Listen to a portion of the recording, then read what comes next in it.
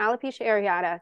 This one I chose first mainly because I have been seeing this a lot, and I actually have autoimmune disorders myself. I have two of them, psoriasis and celiac. And so I see a lot of people come with me because they know I understand autoimmune disorders through experiential living myself. And you see this quite often, and it's an autoimmune disorder that causes the hair loss on the scalp in parts of the body. So it can happen on your chin, your legs, your eyebrows, and they're patches. Bisan, you want to talk a little bit about that? Yes. So alopecia areata, as Carrie says, it's an autoimmune disorder, and this is actually we thank our hair to give us a sign that is a visible sign what is going on inside. It could be worse than a just simple area that is lacking hair. It could be even like autoimmune disorders are. It's not my specialty, but autoimmune disorders are very scary one. It comes because we can't actually. It's very hard to treat. But yes, alopecia areata, as you can see here, the hair follicles kind of disappear in a patchy way. And when it comes to the hair, like when it's on the scalp, sometimes it will seen like one patch. Sometimes it will be seen like two or three multiple patches. This is not contagious, guys. Some people think that this is contagious condition, but it is not. The hair follicles themselves weaken to a point that they died. And if depending on the severity or when did this alopecia areata started, it can be reversed. If it is in the beginning of it, when you tame your immunity, when you figure out the autoimmune disorder that caused that part, then the hair follicles, if they're not dead 100%, with microneedling, with some stimulation, it can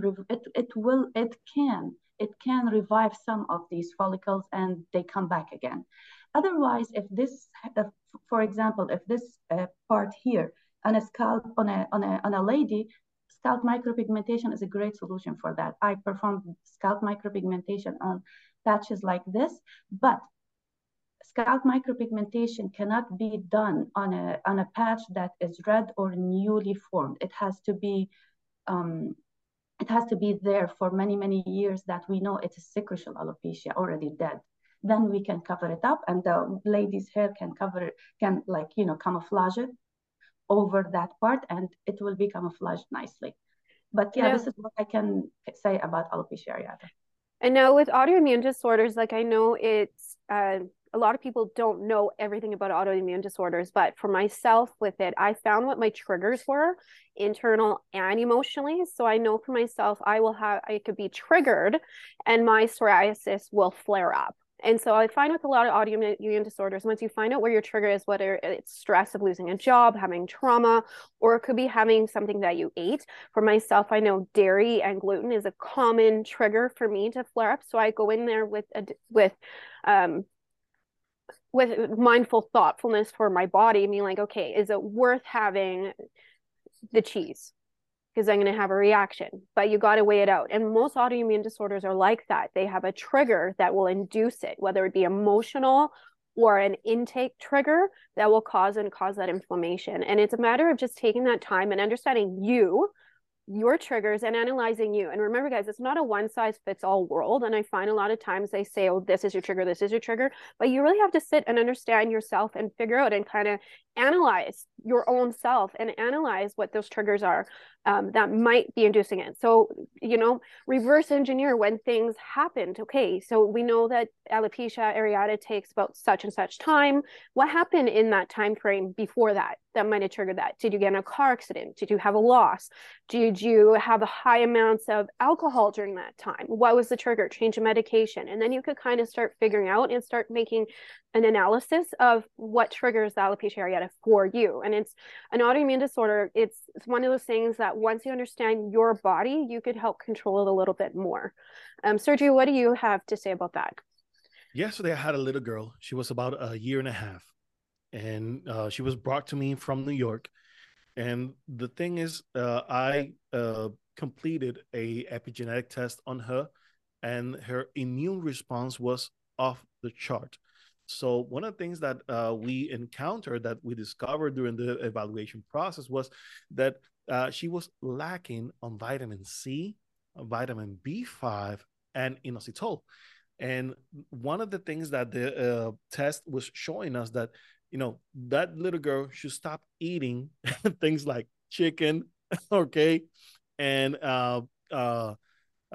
grapefruit. I would say, yeah, the little fruits that is green. Grapes. Grape, yeah, grape, yeah. Sorry, my Spanish starts to kick in, guys. This is an international show, so let me tell you that one right. And many other foods, that little girl should avoid in order to get the immune response into balance. Because you see, with alopecia areata, it's very different for in every case. It doesn't show the same way. It will not show the same type of food intolerance on every case. So it is quite unique. And because it is quite unique, it's very hard to treat on a clinical level. Now, one of the main features that we usually see with alopecia areata is the inflammation. We will start seeing inflammation. So one of the things that we want to tackle into the process is to reduce inflammation and to get the immune system to work with us, not against us. And that is why microneedling is such an important part of a treatment with alopecia areata, especially with kids. I see tremendous growth of hair very fast because we are working to basically doing the key and lock thing, trying to figure out the exact route for each patient. And as we go through the process and we eliminate those things that will not work, then we start adding things that will. And of course, we start getting hair back. So it's an amazing process, but it's very tricky, very hard type of alopecia to treat. So I would say to the people who are watching, do not get discouraged if you have been treating alopecia areata for years.